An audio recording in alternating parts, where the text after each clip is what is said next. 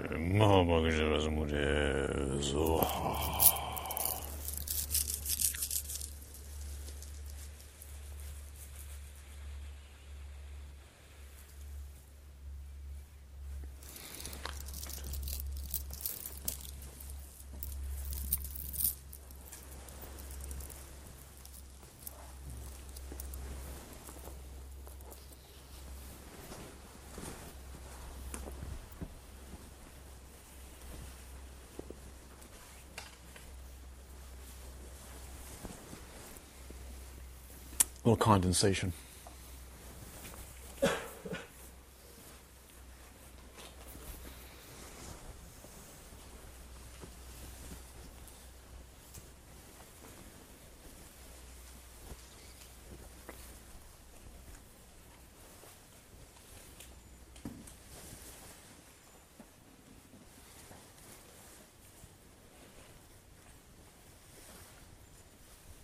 So, any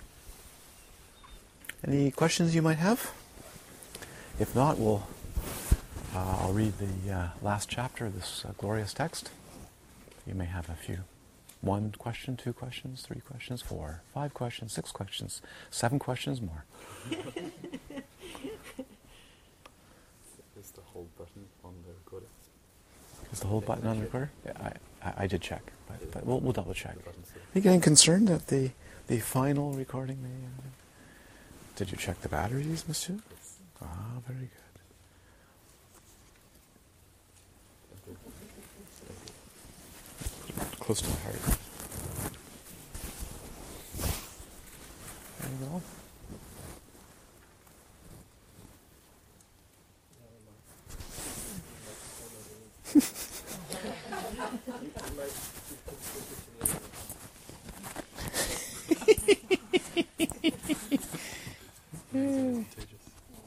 Yes. May I also share that I listened to the first talk this morning? Yes? The sound quality is excellent. Oh, that's good. That's good. Well, I was contemplating when Raphael was getting the microphone ready, I think maybe it's time we got an upgrade for this, and also we have 2, so therefore there can be 2 instead of borrowing someone's cell phone. I think it's about time to do that. Good. Any questions you may have? Any more anxiety about the recorder? Any more? That's good. That's good. It's good to do things well.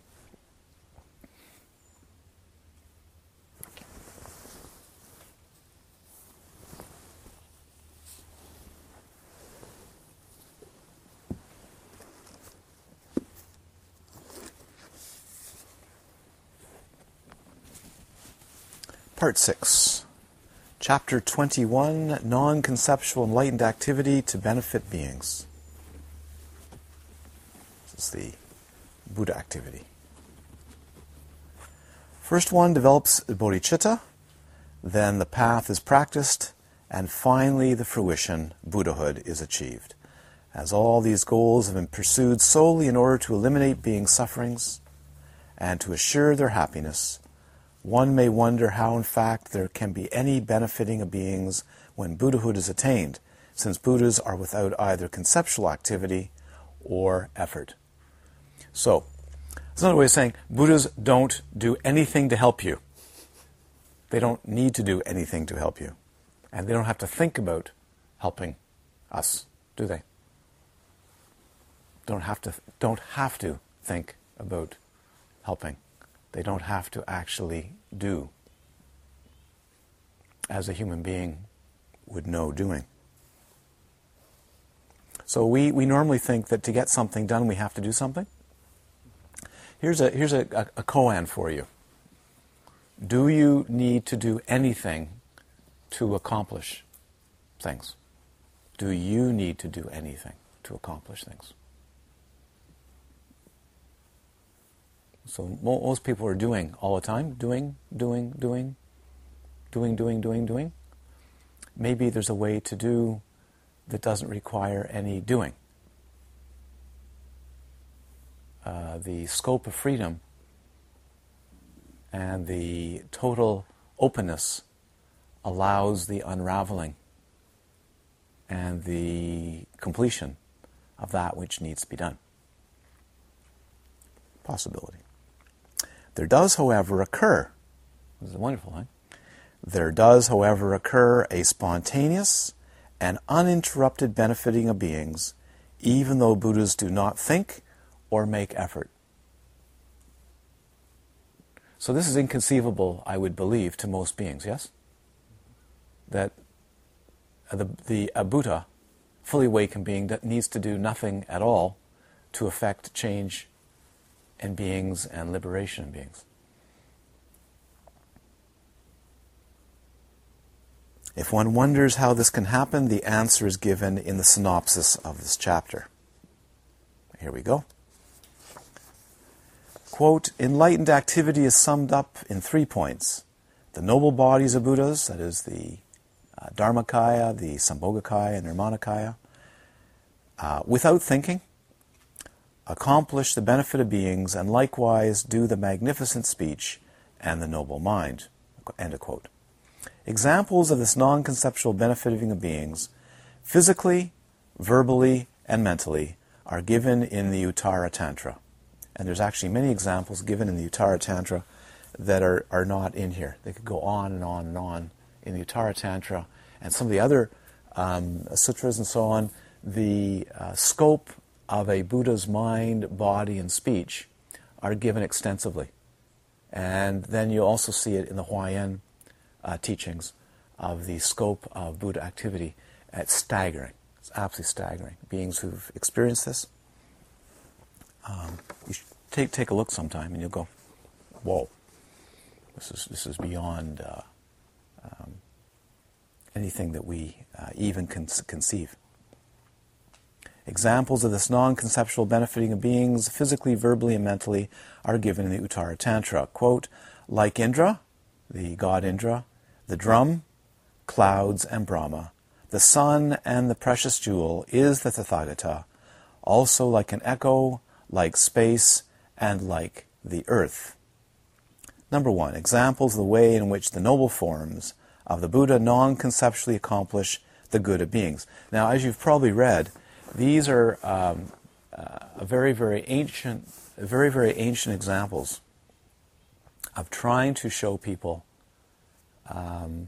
that the good, liberation, can be effective without actually seemingly doing anything. So, here we go. These might be a little foreign to most of the modern Western mind, these examples.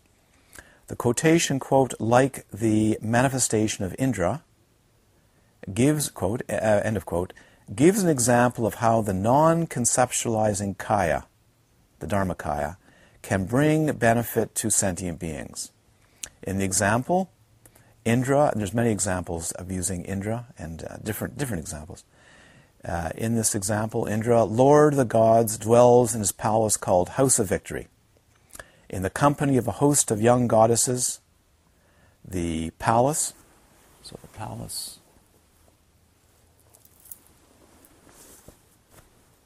this is just to show you what beryl looks like when it says beryl. The palace is made of beryl. There's a crystal of beryl, a natural crystal of beryl. Just the ends are rounded to make a bead.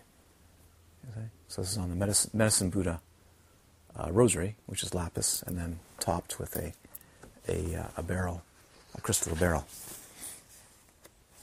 So just so you can at least see what the palace might look like. So you can imagine the god of Indra inside this, sporting with his consorts, of course, and having a lovely time for eon after eon, thousands and millions of years.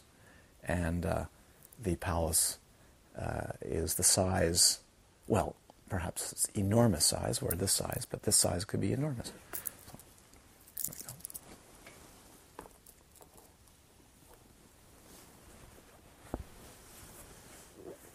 The palace is made of beryl, so pure and lustrous that Indra's reflected image appears on the walls and can be seen from the outside.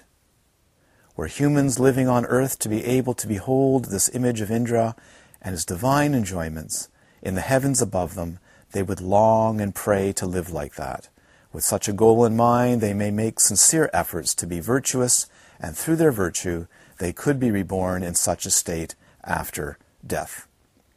The vision which inspires them takes place without any intentional effort on the part of Indra. In other words, just the act of being free reflects itself in countless emanations without making any effort at all in the same way, in the same way that light passing through a diamond, the light gets dispersed without making any effort at all. And there's people on the outside that go, ooh, ah, wow, incredible, and get inspired to have minds like that, or to have qualities like that. Did you see?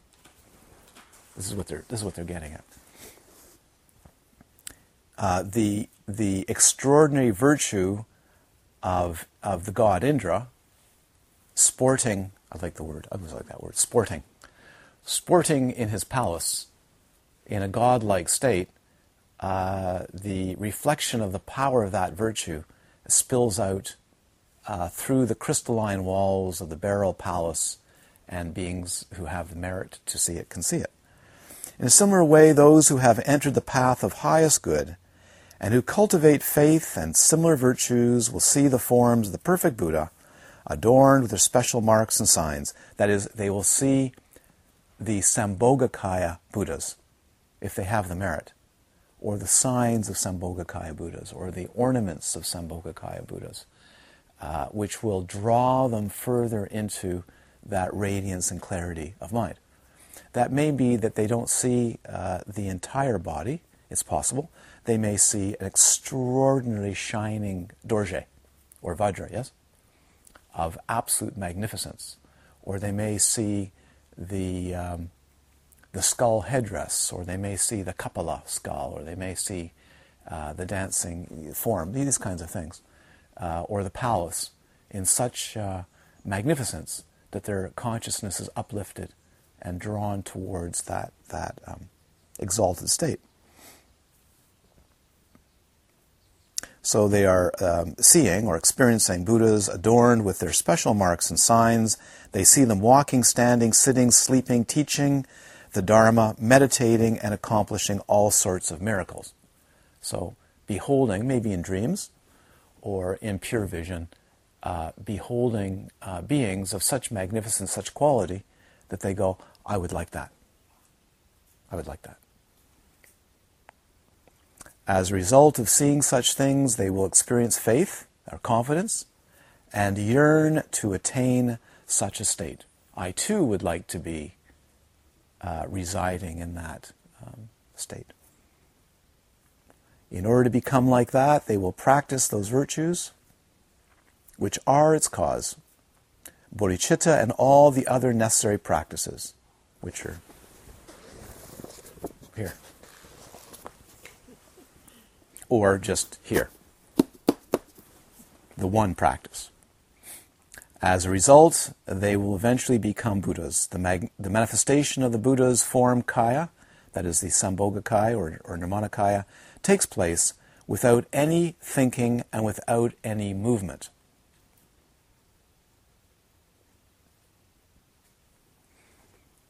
So they don't have to think about it. They don't have to think about giving teachings. They don't have to actually think about moving. There's no movement. They mean actually movement in the mind, because you see here it says they see them walking, standing, sitting, sleeping, teaching the Dharma, meditating, accomplishing all sorts of miracles. The point would be, is there anything happening really at all? Anyways. Quote, just as on a clear surface of beryl, beryllium silicate to be exact, there appears the reflected form of the God, Lord of Gods, so on a clear surface of beings' minds. On the clear surface of beings' minds, there appears the reflected form of the King of Victors, the Buddhas. There will be appearance of Buddhas or Buddha forms or Buddha qualities on the surface, if you wish, or there is no surface, on what appears to be the surface of beings' minds. Number 2, examples of the way in which the Buddha's pure speech non-conceptually accomplishes the good of beings. The quotation, quote, like a divine drum, end of quote, from the Uttara Tantra, gives the example for how the Buddha's speech can accomplish the welfare of beings without forethought. In the example, there is the sound of a drum beat in the realm of the gods. Now, this drum beat in the realm of the gods just happens. This is not people beating the drums. Boom, boom, boom, boom, boom, boom, boom, boom, boom, boom, boom, boom, boom, boom, boom, boom. This is just by the power of the state. There is a sound like a drum going out, or a declaration going out. It resounds as a result of the gods' former good actions, that is the extraordinary good karma of these beings. The drum beat does not think or intend, yet its sound conveys messages such as, all conditioned things are impermanent.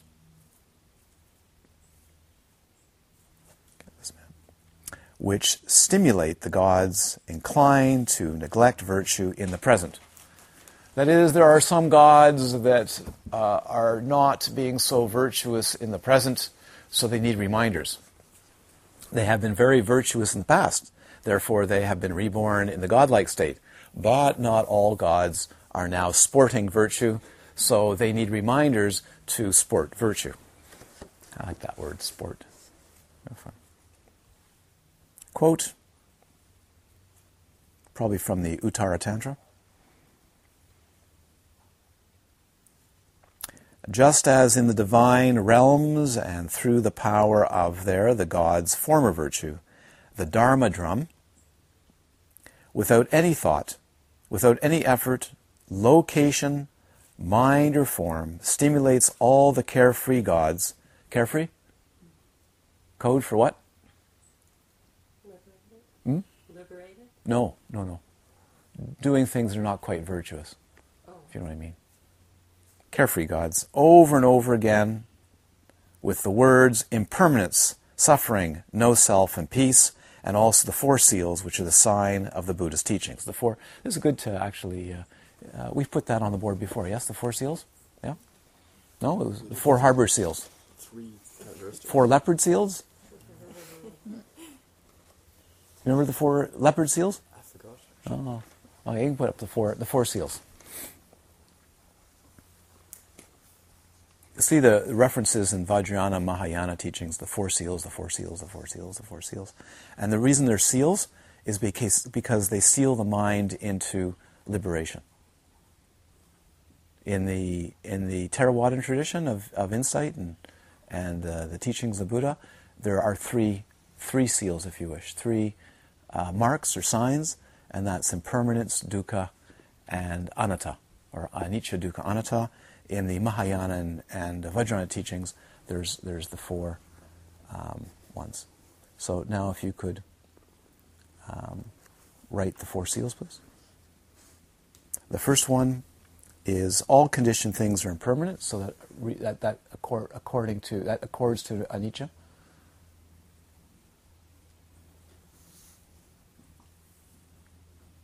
They're sometimes written a little bit differently, and there's modifications of these four.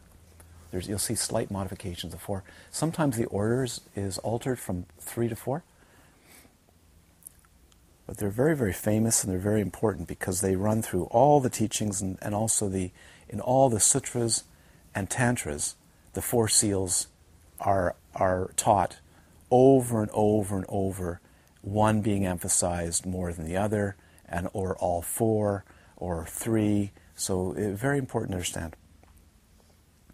Number 2, all phenomena are devoid of self-entity. So that refers to anatta.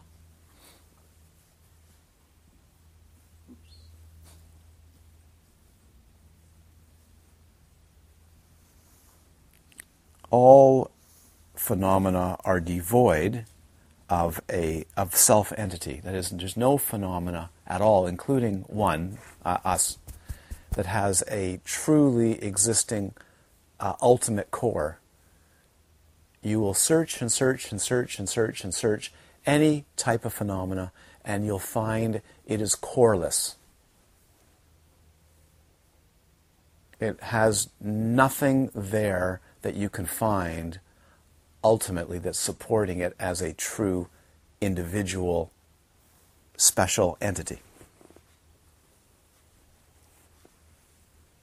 Like, look, give an example, wonderful example. I always love contemplating, is a tree, a fir tree. You look at the fir tree and you go, the fir tree is a fir tree. And that you don't realize that the fir tree cannot be a fir tree without a specific fungus. So all that fir tree, below it, spread in the ground, maybe hundreds of miles of little mycelium, little clear tubes running in the ground, is as much the tree as much as the fir tree is. Above that you see is completely interdependent and supported, and is the fir tree underneath in the soil that you walk on. And meanwhile you're standing there, this is called delusion. You're standing there going, look at the fir tree. And actually there's more in the ground than there is above. Do you follow? So in that sense, what is a fir tree? We can go further. You have done this before with you, yes? So you think about this experience of beings having, I am a flower. You know when flowers go, I am a yarrow. Good morning, everybody. I am a yarrow flower. Look at me. Or human beings do that. Fred Astaire. Look at me. Yes. So Fred Astaire. Who would Fred Astaire be dancing with? If he's Ginger Rogers, yeah. If he is still around. But of course he exists on what? Celluloid tape. Or in people's imaginations. So, but if you examine Fred Astaire and the movie of Fred Astaire, you'll find that there's nothing that you can find distinctively behind it that has any characteristic of Fred Astaire. Correct? I mean, what would Fred Astaire be without Ginger Rogers? Yes? Right? She did everything he did backwards in heels. Okay. But what would he be like without tap dancing shoes? You see? Take away the tap dancing shoes, or take away his cane, take away the stage, take away, and what do you have? Then you say, well, there's Fred Astaire. But there's not Fred Astaire as you know Fred Astaire. Okay? Or Fred Astaire lying on the couch having strawberries and champagne. You may not even recognize Fred Astaire, correct? You may go, who's that? And even the voice that's coming out may not even sound like Fred Astaire because he's got a cold. Right? And you go, well, that's not Fred Astaire. I am Fred Astaire. You're not Fred Astaire. I am so. Well, there's nothing, you don't even look like Fred Astaire. You're not dancing. Do you get the idea? So all of us are like that. That by memory, only by memory, do we attribute significance to events and our nature, and therefore keep reflecting a name and a concept about everything. And so everything is like that. Coreless. So next one. All tainted phenomena incorporate suffering. That is, all phenomena are tainted by suffering, or tainted by skandhas. You see? Skandhas.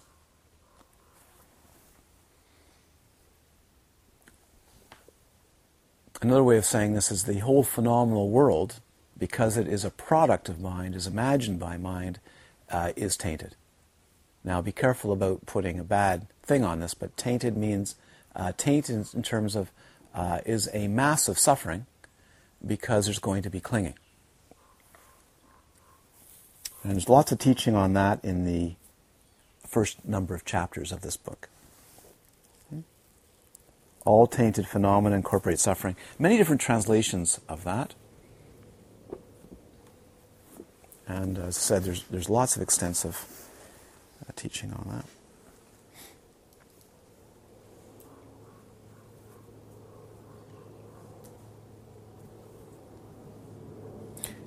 I prefer this translation. All afflicted states are of the nature of suffering. So to say phenomena, be very, very careful about that. This is often said.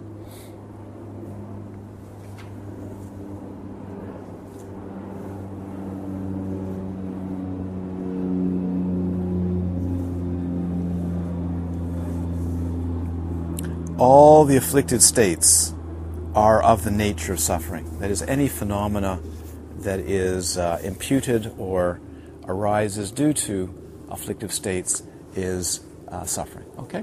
So let's put all phenomena, let's put all afflicted phenomena.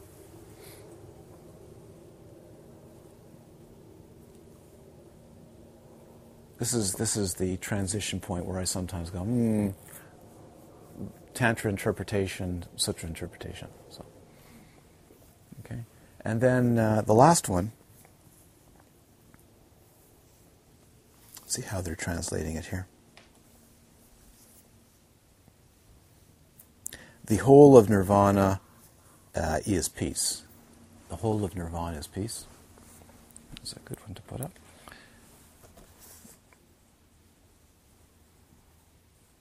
Where technically it would be all the cessations are peace, all nirodha is peace. All that ceases is peace. So these are called the four seals. Why? Because any realization of one leads to realization. Any insight into one leads to the opening to true transcendental wisdom. That's why they're called the seals, because they forever stamp the being's consciousness. They are the nature of consciousness, nature of mind. So, these four seals would be what is being emanated by the drum of Dharma, or the blowing of a conch of Dharma, is blowing, announcing throughout the universe that these four seals are what is important. Lama, yes. Are these the same as the Four Noble Truths? No, but they contain the Four Noble Truths. Yeah. They're like a reformulation of the Noble Truths, but with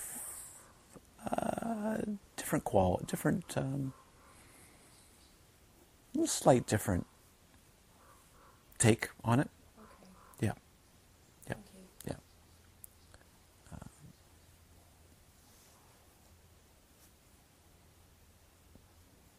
You might want to say this is a reformulation of the Four Noble Truths.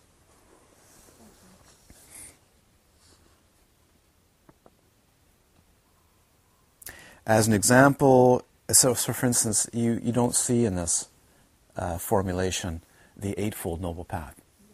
You see, that needs to be taught. But this is you could say this is the core of the Four Noble Truths. This is the inner nature of the Four Noble Truths, reformulation of the Four Noble Truths. Without the path, without the path that you need to gather to come out of suffering. Thank you.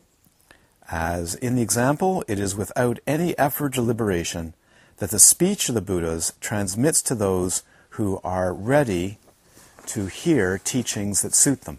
I'll read that again.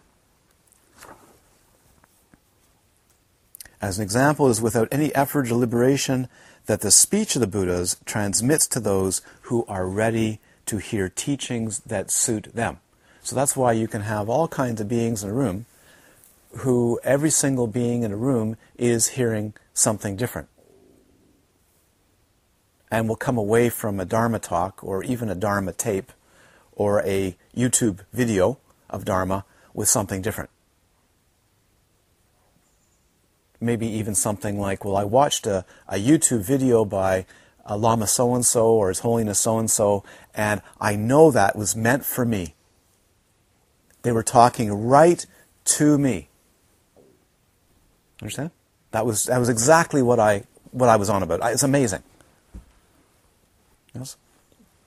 So, if you want good Dharma discourse, is a bit like that, in that every being is touched in a certain way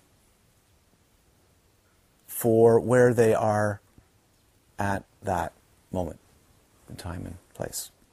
Quote, likewise, without effort and so forth, the omnipresent embraces all beings. I like that. I really enjoy that. The omnipresent. Not Buddhahood, but the omnipresent. What is the omnipresent? The Dharmakaya. Dharmakaya embraces, and then Sambhogakaya as speech emanation, yes, as vibrational speech moving beings to liberation, is omnipresent. Why is it omnipresent? It's always there when it's needed. Another way of putting this, which is lovely, which can't quote which text it is. I think it comes from an explanation of Jaman Control, which would be coming from the Uttara Tantra or some other line of transmission, is the Sambhogakaya manifestations occur from the Dharmakaya by the asking, the aspiration prayer. So a being requiring teaching immediately draws, if you wish, I'm paraphrasing, this may not be exactly how he said it, but maybe as I understand and can conceive of it and so on, immediately draws what is needed from the Dharmakaya, which manifests as Sambhogakaya or Nirmanakaya. Does this make sense? Instantly, spontaneously.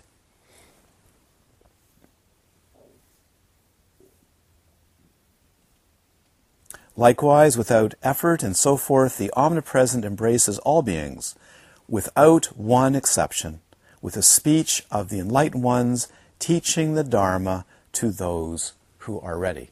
To those who are ready. So you may make all the aspiration prayers you want. Please teach me Dharma. But if your being isn't ready, one isn't going to hear it, even though it's flooding all space. You know what I mean? In other words, it's pervasive. Another way of saying this is the universe is knocking on your door. Wake up, wake up, wake up. But nobody is home to hear the knocks on the door.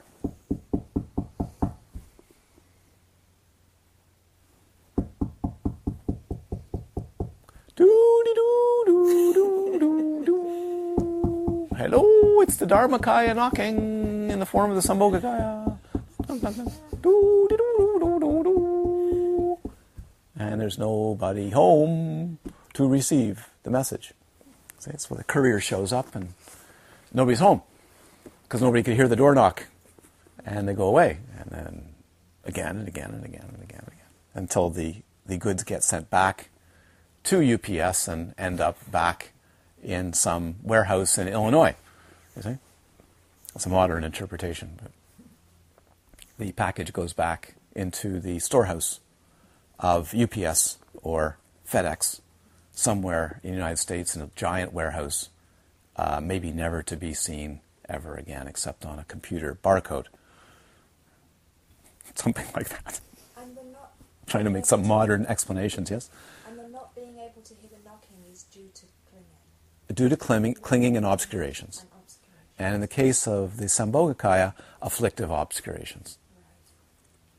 Right. And not being able to meet a Dharma teacher that matches, that is suitable for you, is due to serious karmic obstacles.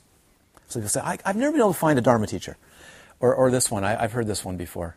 Well, I've never found someone suitable for me. You know that look? I've never found anybody suitable for me. They don't, I try. I've tried, I've read, I've gone some Dharma talks and so on, but, not for me really. It's okay. So that tells me that there's serious karmic obstacles. Give me another example. Someone asked me, somebody's related to somebody, and they asked if somebody would send a very high Lama an email. Could they get an email to ask them some questions? It's coming to me. Could I do this? Could I help deliver an email message to a very, very high Lama? And I said, yes, I could actually.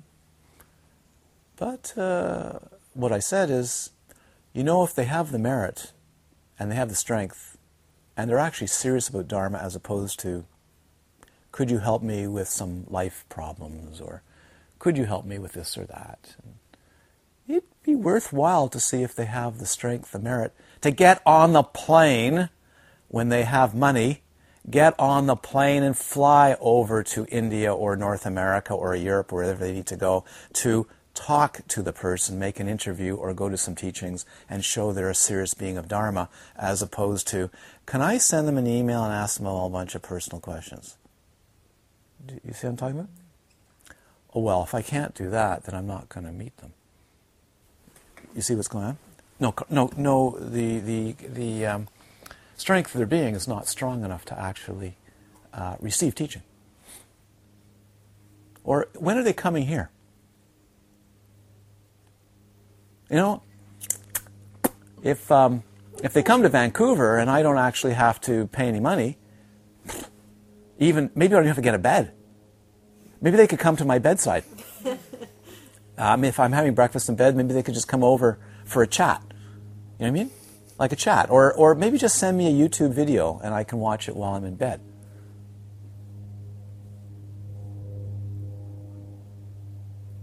Are you kidding? So, this is why one would not hear the drumbeat of Dharma because there's too many afflictive emotions. Or in the case of encountering an Nirmanakaya being, they simply can't get on a ferry, or they can't get on a plane, or they can't take a train, or they can't get in a car. Or someone says, you know, we're going to meet His Holiness the Karmapa, we're going to meet the Dalai Lama. Would you like to come along? No, actually, I've got a jacuzzi appointment. I think I'll go to the spa today. Or maybe I'll get a manicure. I'll get my hair done. Thanks, but thank you. Yeah, maybe another time. Oh yeah, don't think I'm joking. I'm joking, but I'm joking in a Monty Python sort of way. Future Monty Python Dharma movies. Sorry, actually, I know it could be a luncheon and a face-to-face meeting with the Dalai Lama, but I actually have my nails to do, and I can't break that appointment. Wouldn't you laugh? You would, wouldn't you? But actually, you should cry. Cry for beings in that state. In the above way, the speech of the Buddhas accomplishes the welfare of beings without any need for thought. So the speech, the communication of the Sambhogakaya doesn't require any thinking, and yet it happens. 3 examples of the way in which the perfect mind of the Buddha non-conceptually accomplishes the good of beings, like a cloud. For example, during the monsoon, the clouds gather effortlessly in the sky. Would you say the clouds are actually thinking about gathering? Are they conceptualizing where they're going to go? Are they scheming where they're going to go? Are they talking to the weather office and asking permission where they should go? For example, during the monsoon, the clouds gather effortlessly in the sky, and their rain, as it falls upon the earth without any deliberation on its part, causes the growth of perfect crops and causes many other things to happen. Quote, just as the clouds during the monsoon cause an effortless mass of water, the condition for plentiful crops to fall upon the earth, and so on. In a similar way, the activity of the Buddha mind, without any deliberation being needed, pours down the rain of Dharma onto beings, training in virtue, and it ripens their crop of wholesomeness. Quote, similarly, the clouds of great compassion cause, without any need of deliberation, a rainfall of the sublime teachings of the victorious ones. Thus, the Buddha mind accomplishes the welfare of beings without any need of thought. But there may be speech heard. And this is a beautiful thing. So, the mind that is experiencing the Sambhogakaya or Nirmanakaya may hear speech, but there may be no speech happening. But they hear something, but it's Dharma. They hear Dharma. Why? Because the vibration is Dharma. Therefore, one catches the reflection of Dharma and interprets it as Dharma. If you interpret it as noise, you hear noise.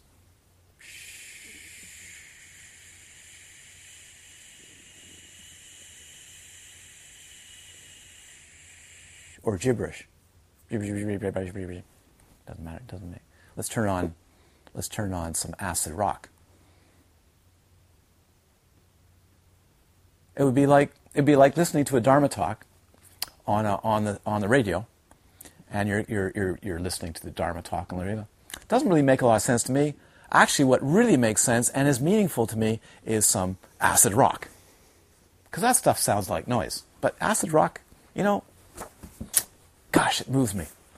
So one has to be in the right vibrational mode, the right vibrational mode, to be able to hear Dharma. Hear Dharma.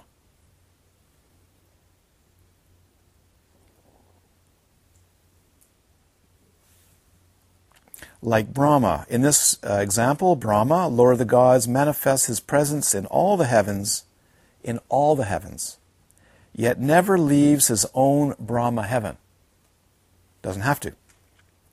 In a similar way, without ever moving from the Dharmakaya, the Buddha manifests the 12 deeds. Remember the 12 deeds? That is, descending from Tusha to heaven, from Pure Land, entering a womb, and so on, being born, growing up in a palace of pleasure with consorts. Remember that, with consorts, and enjoying consorts, and then becomes disillusioned by marriage or having children and life, seeing it all play out, and so on, until they seat themselves on the Vajra seat and become fully enlightened, and then turn the wheel of Dharma and so on. So these 12 acts are classic acts of a Buddha or a great bodhisattva. But in this case, a fully awakened being.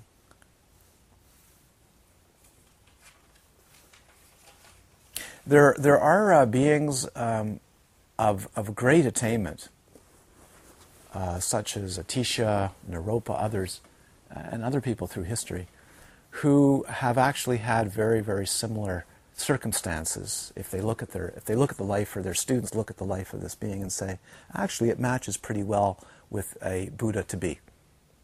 They were born, had a very auspicious birth, lights and rainbows and all kinds of auspicious signs, which means a highly attained being is being born, and then they grew up in a wealthy or a family of excellent opportunity, and actually follows a very similar, even though not identical, but similar unfolding to the Buddha's life, of becoming disillusioned with having everything and being given every opportunity and all the pleasures and all the wonderful riches of life, and then abandoning that and so on, and going through this whole process until they become awakened and turn the wheel of Dharma. Just as Brahma, without ever moving from the Brahma heaven, this is a quote from the Uttara Tantra, effortlessly shows his manifestations all through the other heavens, so also does the victor, the Buddha, or the Buddha nature, without ever moving from the Dharmakaya. Effortlessly show his emanations everywhere to those whose karma makes them ready. So this is what I meant. So here we're going, you can see the three different stages here.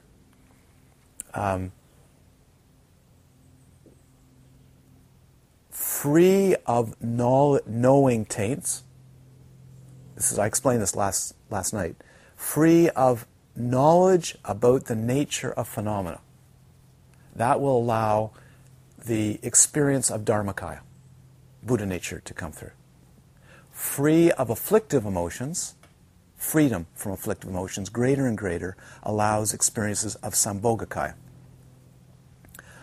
free of karmic afflictions, binding a being to their life circumstances or birth circumstances, allows encountering a nirmanakaya emanation.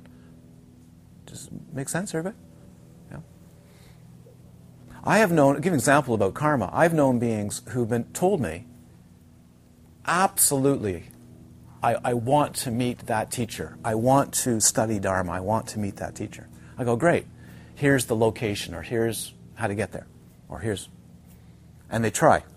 I remember this with a very dear friend of mine. He was one of my closest friends in high school. When I was first seeing Mrs. Raff, or Chopal Doma, and I went to go see her. I'd never met her before, but someone gave me the address and told me the time and said, you can't go see her because her class is closed. So I was going to go anyways. So I said, no, you can't go. We promised that she'll take no more students. I said, that's nice, but I'm going. So you know how it is when you're 16. Anyways, how this being was. So my best friend said to me, I'm going to go too. I really want to hear this. I'm really interested in whatever this is, Buddhist meditation. I said, great. Well, we'll go together. So I went on the bus to downtown. I got on the bus on Bathurst Street, but he didn't show up. I went to the talk, and so forth and so forth. Many things happened. Went to the talk, and then he said, how was it? I said, it was great. It's really good. You've really got to meet this teacher, and you've got... Dharma's really good, sort of thing. Something that maybe some of you beings should do a little bit. I think some people keep the Dharma secret. Anyways, so he asked me, and I thought, this is something. This is very important. I'm going to do this. So, yeah, oh, great. So I said, well, next time what I'm going to do is I'm going to ride my bicycle, because actually what happened is my father promised to give me a ride to the bus. But he had something else to do, and I never did go there. Something like that. Okay? Oh, that's too bad. Your father changed his mind. Yeah, he was busy with something, so I couldn't get a ride to the bus station in time. So the next talk doesn't show up. I said, well, what happened? It's now like the next Tuesday. My bicycle had a flat tire, so I couldn't get to the bus stop. But I'm going to make it for next Thursday. I'm giving you the example. Never made it. 3 times he lost interest. Went a different way in life. Interesting, eh? So to meet and to be able to contact and to be able to actually even recognize what is a manifestation of awake mind, whether they're a nirmanakaya, forget all that stuff, but actually the Dharmakaya is putting out teachers, putting out beings. Make incredible effort, and it just doesn't happen. The car breaks down. I've seen that. They lose their air ticket. They forget their passport in a restaurant. So on and so forth and so forth and so forth and so forth. And then they give up. Well, obviously it's not meant for me. Whereas beings of great merit don't give up. Like Marpa, who tried to find his teacher, the 3rd visit to India, and searched and searched and searched and searched, almost gave up many times trying to find his teacher again, and finally found his teacher. Or beings that have worked very, very hard to like Milarepa and other teachers, other beings, great beings, who've worked very, very hard to find it. And when they did, made great effort. Now it's very easy. Well, if they don't come to Toronto or to Vancouver, well, why would I go see them? They should come see me.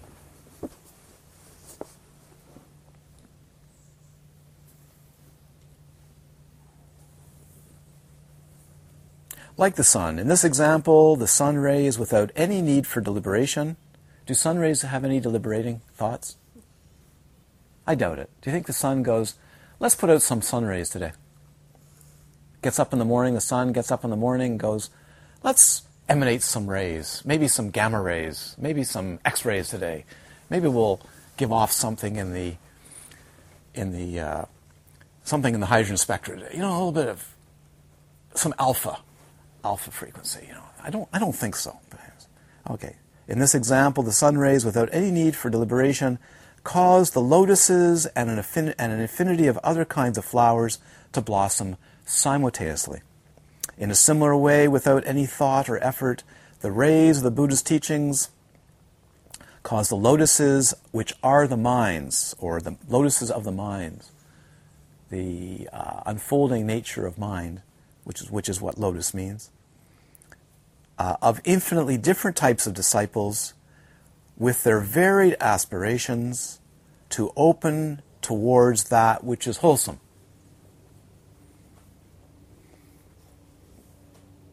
So imagine this. Imagine all kinds of beings going, what do you mean there's wholesome stuff happening? It's almost all unwholesome. Just read the newspaper, listen to radio. Go on Google. Just look at the news reports. Listen to the politicians. Let's go to a city.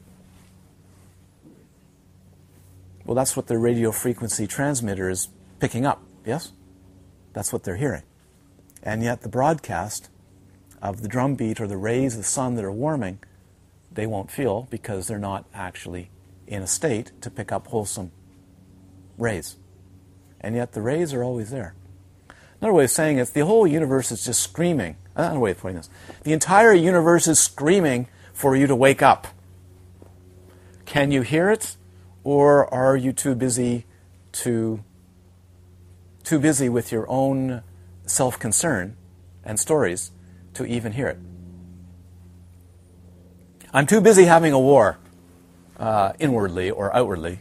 I don't think it's so important to be surrounded by wholesomeness.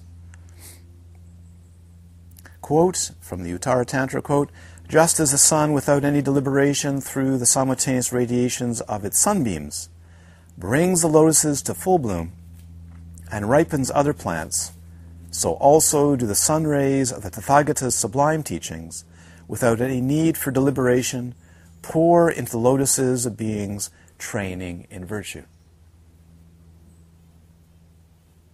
So anybody training truly in virtue and contemplating a nature of emptiness will be warmed by the spontaneous and continuous emanations of the Dharmakaya.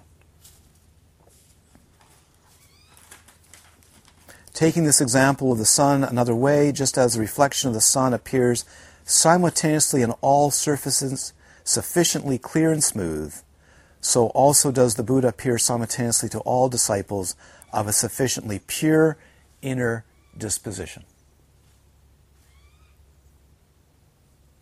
So it's a good sign if every once in a while you have dreams, or visions, or dreams of teaching or communication of Dharma. It means that the glass house of your being, to quote diatoms, glass house of your being has been polished and cleaned sufficiently that the rays of teaching can enter it, however you interpret it. Like a wish-fulfilling gem. In this example, just as a wish-fulfilling gem does not think, wish-fulfilling gems do not think. Wish-fulfilling vases don't think.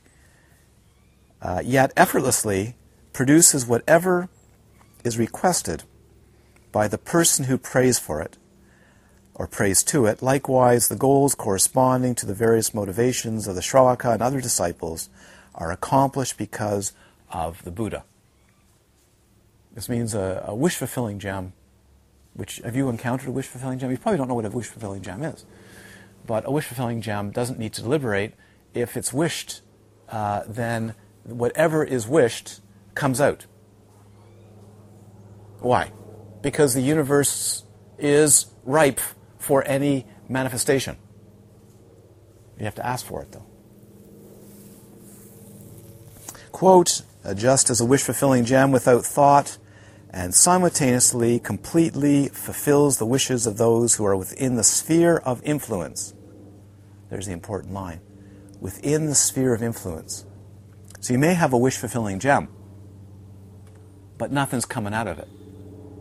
That's because you're not in the sphere of influence. There hasn't been enough sufficient purity to rub the genie's bottle, rub the genie's lamp to get light to come out of it. You see? So you say, but I ask and ask and ask all the time, but nothing happens. Just isn't sufficient power to do so.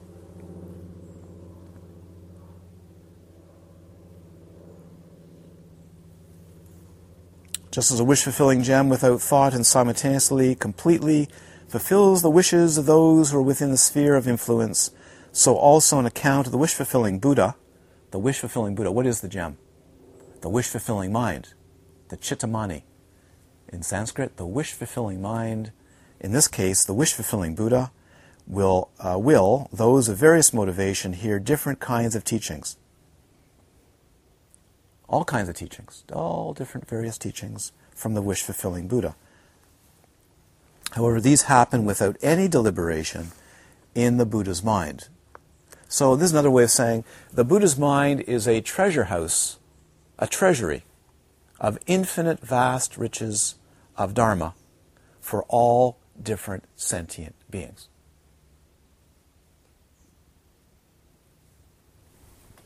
In the same way that different teachers, physical teachers, manifest all kinds of different Dharma for different beings of different karmic propensities.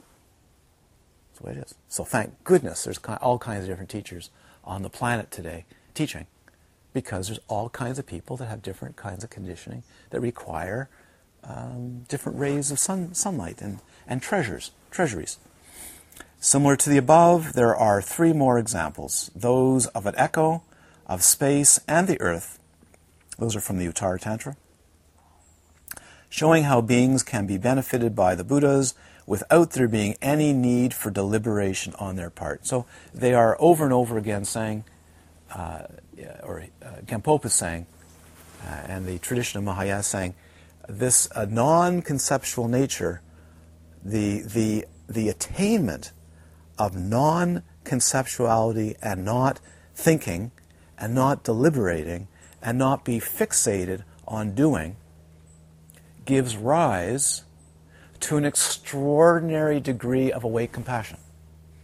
Another way of saying this is exactly what you and me must do, is purify our minds so there's less and less doing, even though you may be sitting, standing, walking, sleeping, writing Dharma texts, giving Dharma teachings, bathing and so on, even maybe going in the ocean, gardening, who knows what. But there's no deliberation to give teaching. Why? It just naturally arises, spontaneously, naturally arises without any effort. It is the way the universe is in its pristine nature. Another way of putting this from the Tantric tradition, if you wish, is the highest action of Buddha nature is compassion. That's what we're working towards, is totally free compassion to liberate beings, because that's actually what an awake universe does. Universes, or mind. Do you think there's a universe that you see? You know when you go online, you see a beautiful Hubble telescope picture? You know, absolutely beautiful, of the Horsehead Nebula or the Crab Nebula. You know, you look at that and go, wow, that's amazing. That's just so breathtaking, isn't it? And then you read at the bottom, it says, X-ray, composed by X-ray and radio imagery, color enhanced. Yeah? And it should say lower down, a telescope worth $5 billion devised by the following people, listing all the names by their minds, constructed by Lockheed, and so on and so forth, put together, put out there, and you are looking through a different, well, this is optical in that case, downlinked to Earth, digitized, colorized, reinterpreted through software, and look at this beautiful photo. Right? But you may say, well, okay, it's more genuine if you go to your backyard telescope and it's a reflector telescope, or it's a Schmidt Cassegrain telescope, and you're looking through the lens and you see the nebulae directly, yes? It's just as much interpretation. So when we talk about the universe being awake, don't necessarily think of the universe as you conceive it, because the universe as conceived 2,000 years ago, or 3,000 years, is a very different universe than you know, through school and through observation. And what might this universe look like 1,000 years from now, or 500 years from now, or even 2 or 3 decades from now, when you go to school and you get raised? So children may be going to school today, if they have good science teachers, or exposed to science, may have a very different experience of the cosmos, the solar system, and the galaxies than we do of our generation. Does it make sense? Completely. And you think, but they must have, because they use the same word. Universes, cosmos. They don't. They do not. They live in a different world. Make sense?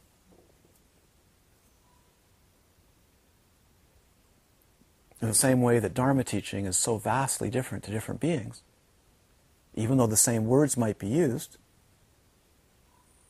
these minds are very, very, no different in the mind, but in terms of conditioning flux of the mind, vastly different. Infinite range of possibilities of confusion.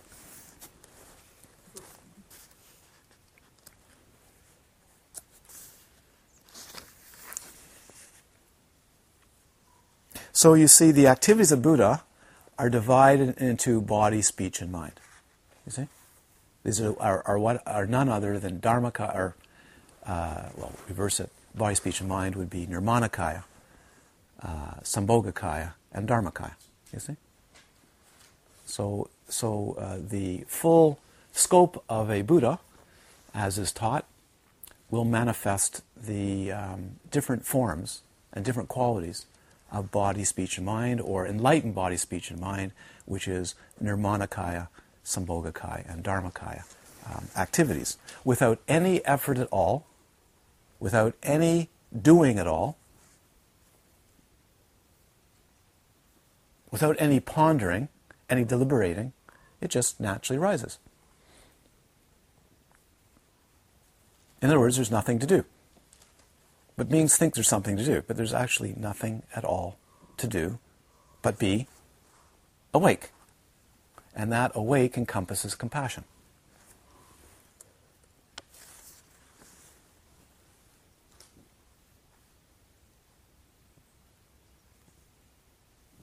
To conclude, quote, it's just a different translation, it's lovely. In Gyaltsen Rinpoche's translation, a wish-fulfilling gem, though thought-free, fulfills simultaneously all the wishes of those within its sphere of activity. Likewise, though those of varying aspiration hear various teachings, when relying on the wish-fulfilling Buddha, he does not so conceive. Likewise, the lute, space, and earth are similes for benefiting sentient beings without conceptual thought. So the activity and the power of non-conceptual thought is staggering, beyond even conceiving us conceiving what it can do. This is the 21st chapter, dealing with the activities of a Buddha, from the Jewel Ornament of Liberation, the wish-fulfilling gem of the Noble Teachings, and the colophon at the end. The Jewel Ornament of Liberation, the wish-fulfilling gem of the Noble Teachings, an explanation of the stage of the path of the Mahayana vehicle, was composed by the physician Sonam Rinchen, Gampopa, Gampopa's name, one of his names, at the request of Bhante Dharmakyab. Dharmakyab also acted as the scribe. So he was requested by his scribe, or one of his scribes, to give this exposition, and he took it down. So quite lovely. There is an ending here in this text, which I don't see in the other text. It may have just been put in into this text. It could be a different version of the text. The wish-fulfilling jewel, the precious Dharma, manifests for the benefit of all sentient beings without conceptual thought. By the merit of your transcription, may all sentient beings achieve the supreme enlightenment. It's an ending by the nature of this transcribing, writing. May it liberate all beings. So by whatever, I'll take all three texts. They've been very helpful, haven't they? All three?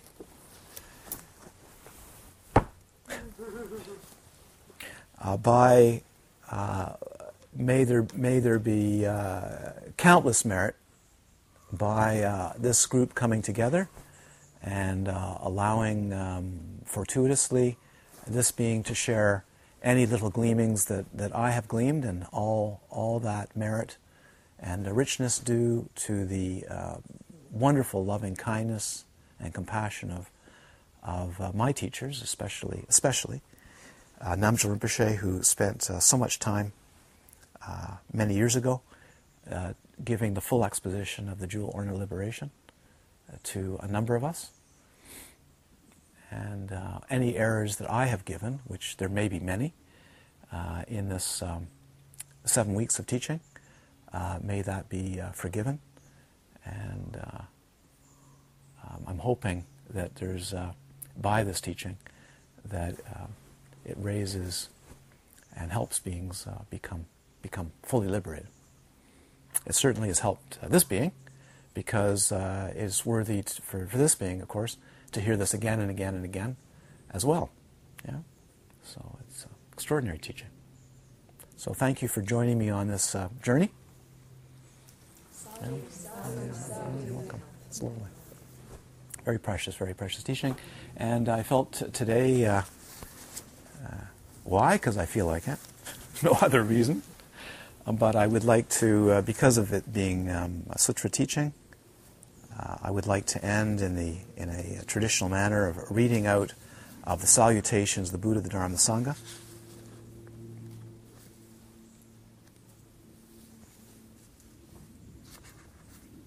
So just follow along, listen. Namo tassa bhagavato arahato samma sambuddhassa. Namo tassa bhagavato arahato samma sambuddhassa. Namo tassa bhagavato arahato samma sambuddhassa.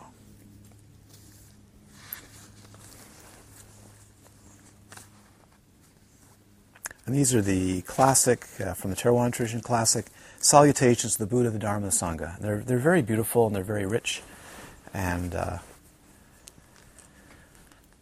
join me in celebrating what has been a glorious retreat. I would say a glorious forward, not a retreat, a forward advance. You change the language. This is not a retreat from anything, it's a forwarding. So, first, the salutation to the Buddha, or Buddha nature, and all of its manifestations.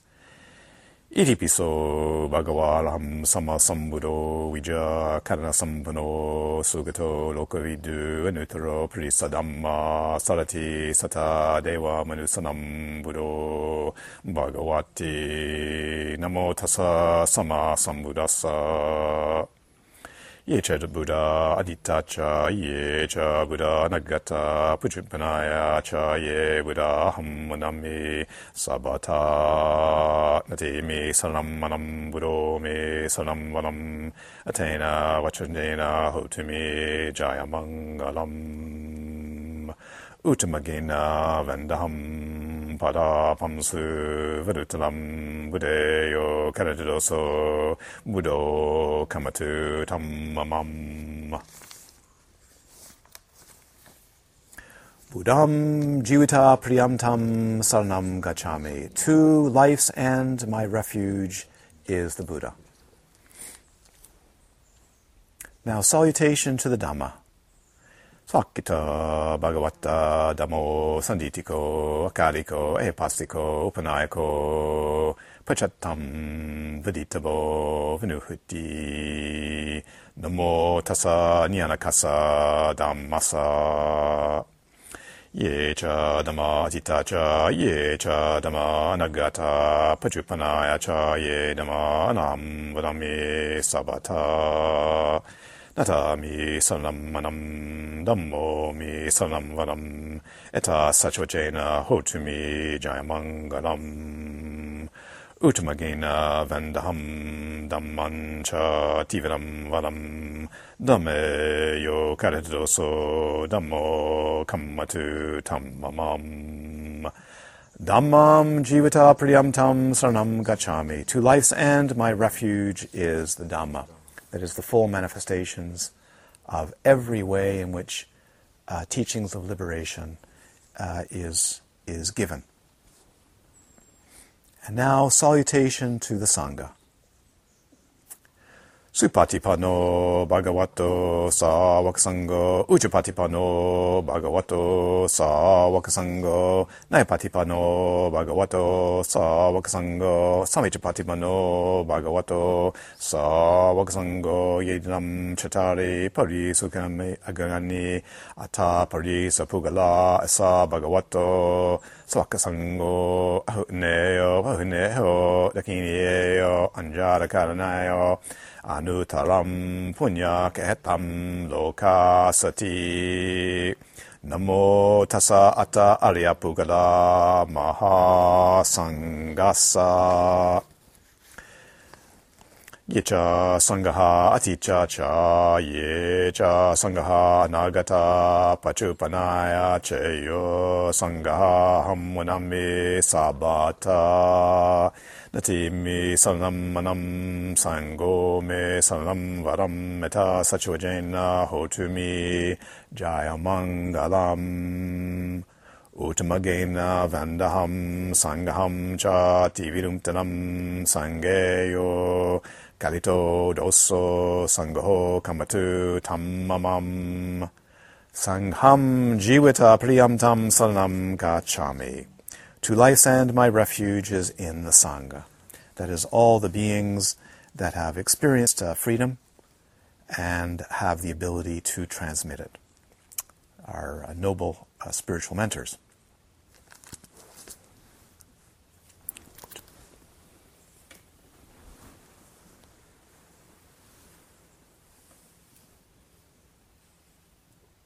So, wishing that all beings throughout time and space have the means and the good karma, the good activity to study under spiritual teachers of some accomplishment, or hopefully lots of accomplishment, that they have the means to be able to do the retreat work that they need to do, to be able to study Dharma, that they have the health, the good health and the welfare and the support to be able to unfold their beings and help other beings to unfold, and that they are surrounded by a community of good beings, suitable beings, a Dharma community, and that there are places of retreat, places that have sanctity, places of protection, places where they can go to hear and practice the Dharma in great depth so that they may all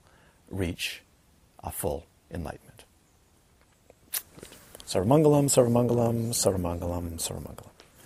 Good, lovely. Thank you very much. And thank you. I'd also like this time to thank all the beings that have supported this retreat. And I can go around to every single being in this room, so you all have. Yeah?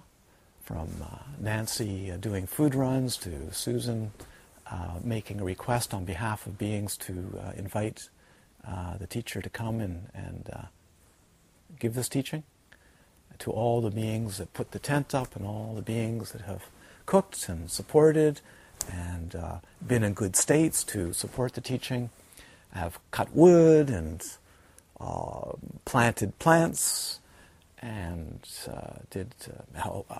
made the shrine, and all the good activities of even the beings that are not in this room, right, that have contributed tremendously to you being here. Those that have given money so that some can study.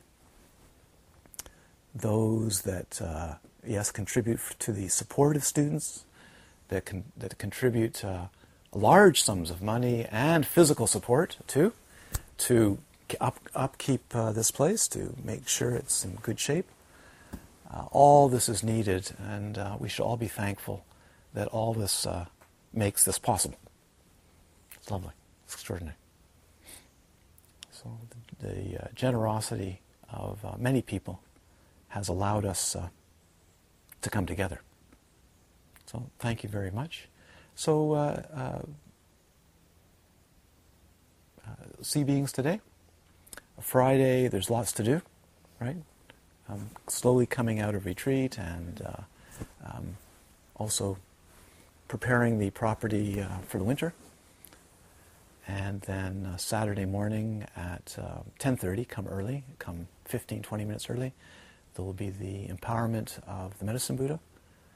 And then following after that will be a community sharing of food in celebration and honor of liberation. Okay? Good. Thank you. Thank you very much. Pardon? And thank you for Leslie. Yes. I hope that was included in everybody. Not to single anybody out. It's important, but so many people have given so much of their energies. Cooking, cleaning, transporting, physical. At every level. Cars. It's fantastic. If I've missed anybody, my humble apologies. But extraordinary number of people, even people that you don't know about. Some of you have not a clue who they are.